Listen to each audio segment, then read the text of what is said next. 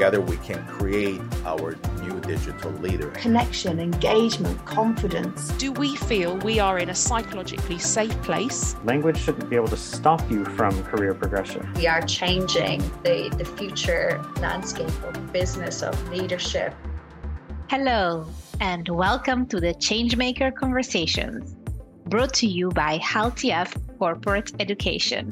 My name is Dr. Milena Coupez, and in this series, we aim to bring you insights and stories from leaders and leadership developers who create change and inspire others to do the same. Today, I have the pleasure to speak with changemaker Emma Cumming. Emma is an award-winning global diversity, equity, and inclusion manager at CAPCO. CAPCO, as many of you know, is one of the largest global management and technology consultancy firms in the world. Emma is an advocate for creating and maintaining diverse, equitable, and inclusive cultures to improve employee experience and well-being at work. But without further ado, Emma, welcome to the podcast. Hello, thank you for having me. We are very happy to have you, and I'm so curious to hear more about you. So Emma, let's start with you. What is your background? Oh, thank you very much. So my background is a mixture, actually, starting off in education, moving into human resources, and then into diversity, equity, inclusion. But I actually I grew up in the Middle East and went to an international school, exposure to many different cultures, and my passion for people really started at a young age. Very curious by nature, and I'm always fascinated by people's lives, experiences, and backgrounds. And because of that, I obviously went on to study psychology. And I took an interest in occupational psychology, how companies and schools really navigate people support and look to embed into their systems some equitable solutions, and it led me to my career into the educational system.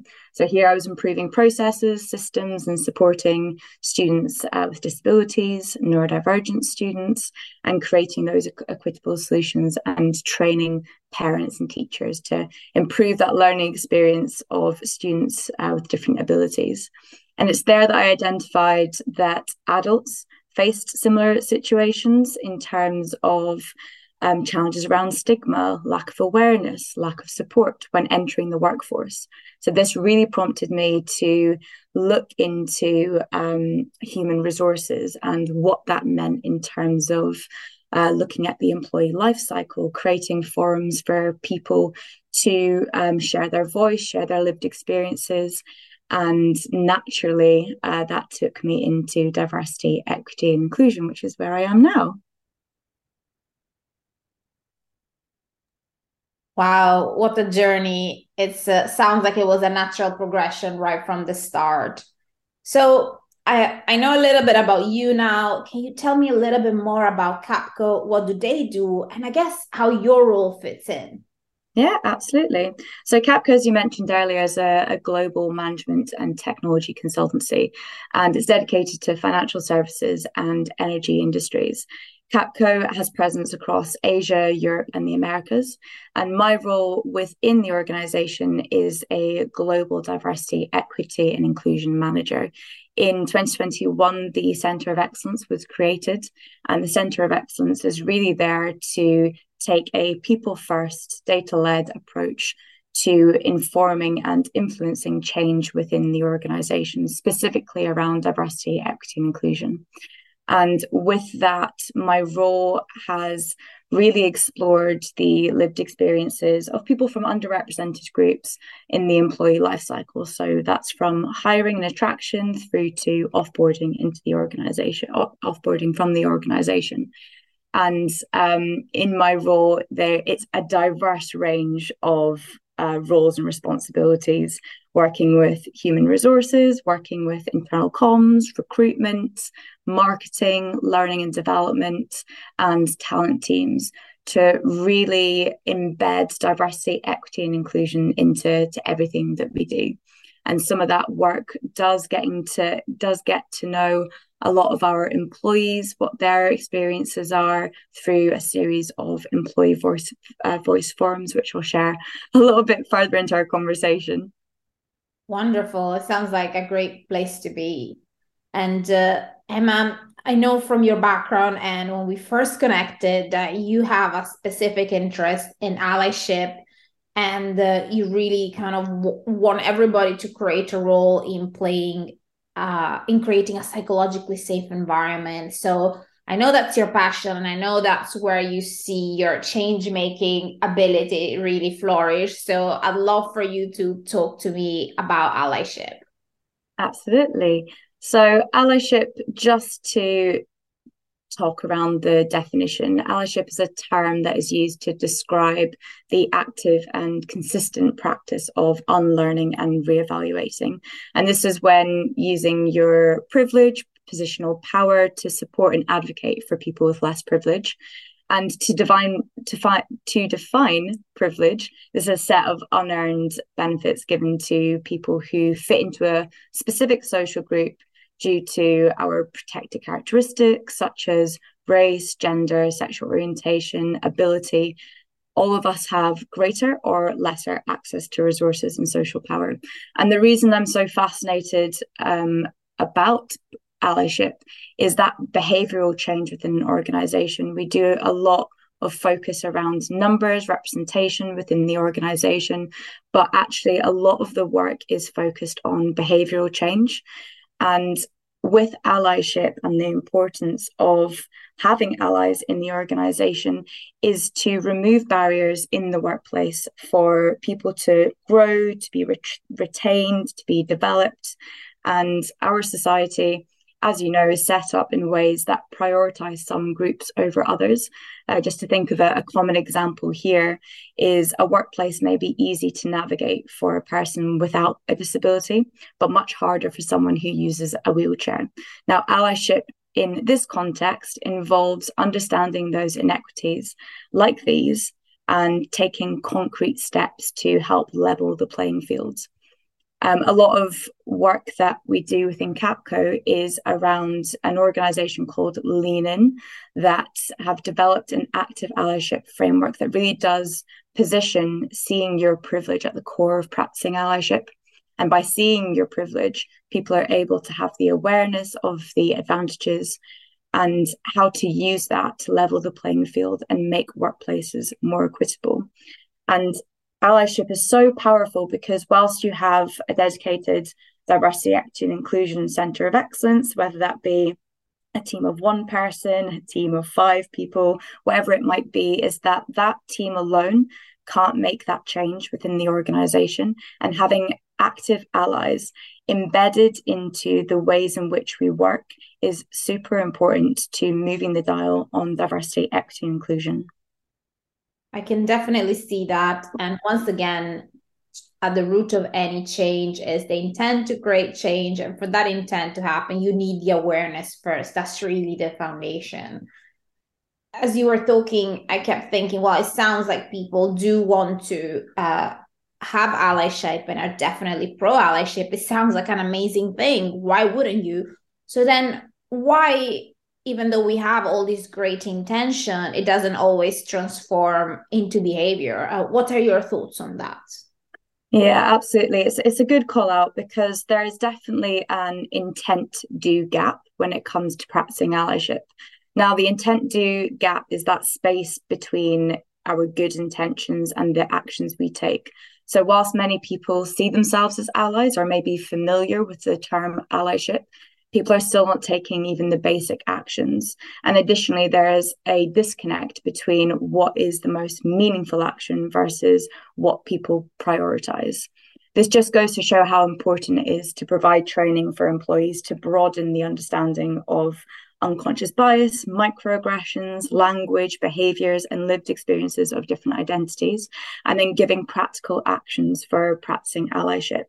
Now, allyship itself isn't always globally recognized as a term, and the actions itself are better recognized in the word allyship. So rather than talking about allyship and saying that more people need to show up as an ally. We need to take intentional approaches to raising awareness of what we mean by allyship and how people can show up as an ally. Now at CAPCO, all of our awareness events that are run through employee networks, employee and affinity groups, we always summarize the actions for allies at the end of each event so that the audience is taking away some tangible actions off the back of hearing more about some challenges or mainly around challenges and how people can show up at work. Now, combined with this approach to embedding allyship into our events, we launched, as I mentioned earlier, the Lean In Allyship at Work program. This is to create safe spaces to explore, discuss, and reflect on allyship, privilege, workplace inequities, actions, and commitments. The way that it's structured within CAPCO is taking an intentional approach with each region and making sure that there is that safe space and tailored language to the region and their maturity of understanding diversity, equity, and inclusion. That workshop is 2 hours long, and this is coupled with 3 to 4 accountability sessions in small groups. Alongside a personal workbook. And the reason accountability sessions are so important is because one event or one workshop alone doesn't make impactful change. And actually, people need to be held accountable, and working in small groups, talking about your commitments, exploring workplace inequities in discussion, how it shows up, exploring uncomfortable conversations like privilege sometimes does make people feel uncomfortable. But having those conversations, having that space to have that conversation, and then holding yourself accountable alongside a group is a really powerful tool to embed allyship into the workplace. It does indeed sound like an extremely powerful tool. And it really sounds like this initiative, the Lean In Allyship at Work program, has been very successful in integrating that. So I speak with a lot of organizations, and it doesn't sound to me as though everybody has such a strong allyship program. And I'm wondering, to what extent do you feel that allies are really needed at work to move the dial on diversity, equity, and inclusion? And to what extent is like something like a bonus? Do you know what I mean? Mm-hmm. Yeah, absolutely. Well, I think one of the key things to communicate is that everyone can be an ally, and allies are there to help people with traditionally marginalized identities feel supported and included. Now, what often happens in organizations is that employee resource groups, otherwise known as employee networks, affinity groups, is that they will host a series of events that raise awareness around the challenges that specific identities face within the workplace. And it often falls onto that identity to make change when actually it shouldn't be that way. It's not one person's responsibility from a traditionally marginalized identity to make that change. In fact, everyone plays a role in moving the dial in diversity, equity, inclusion. And small things such as using their voice to practice allyship, they'll be role modeling inclusive behaviors. And the more it's demonstrated in the workplace, the more employees will step up to. And with this consistent and active actions, we can see a cultural shift to promote equity. So for those that know McKinsey, there is a report in McKinsey's Women in Workplace 2022. And they report that whilst women are more likely to face microaggressions than men, that typically undermine them professionally, such as being interrupted and having their judgment questioned, people of colour, namely women of colour, often experience these microaggressions at a higher rate. And these experiences can take a heavy toll and can lead to burnout, feeling negatively about a job, often leading to leaving a job, and those increased levels of stress at work. Now, women of colour not only face higher rates of microaggressions, they also still lack active allies. In this report as well, they found that more than 3/4 of white employees consider themselves allies to women of colour at work, but less than half take the basic allyship actions, such as speaking out against bias, bringing voices back into the room after interruptions, or advocating for new opportunities for women of colour. Where companies are making efforts to retain and progress diverse talent, allyship can make a huge difference. And by having those strong allies at work, it can increase employee satisfaction and happiness, reduce burnout, and retain diverse talent. And you mentioned earlier when you opened the session around psychological safety. And psychological safety is something that everyone also has responsibility of creating. And with that psychological safety, it does reduce that fear of judgment, of punishment, of ridicule. And as a result, employees feel empowered to bring their authentic selves to work. And by building psychologically safe environments, it not only improves organizational outcomes, but it's the right thing to do. And this is where allies, having active allies, can really contribute to that psychologically safe space. And I'm a big fan of Brené Brown, and one of her books I consistently read, probably about 3 or 4 times, but it's called Dare to Lead. It's a must read. And in this book, Brené outlines practical tips for managers and leaders on how they can create psychologically safe spaces, which is be vulnerable, be receptive to feedback, be transparent and honest, allow for mistakes, connect with employees, and be active listeners. Now, a lot of things that have been listed here is actually practices that allies should take as well, in the sense that when practicing allyship, there is bound to be mistakes that people make. And it's just accepting that making mistakes is part of the learning journey.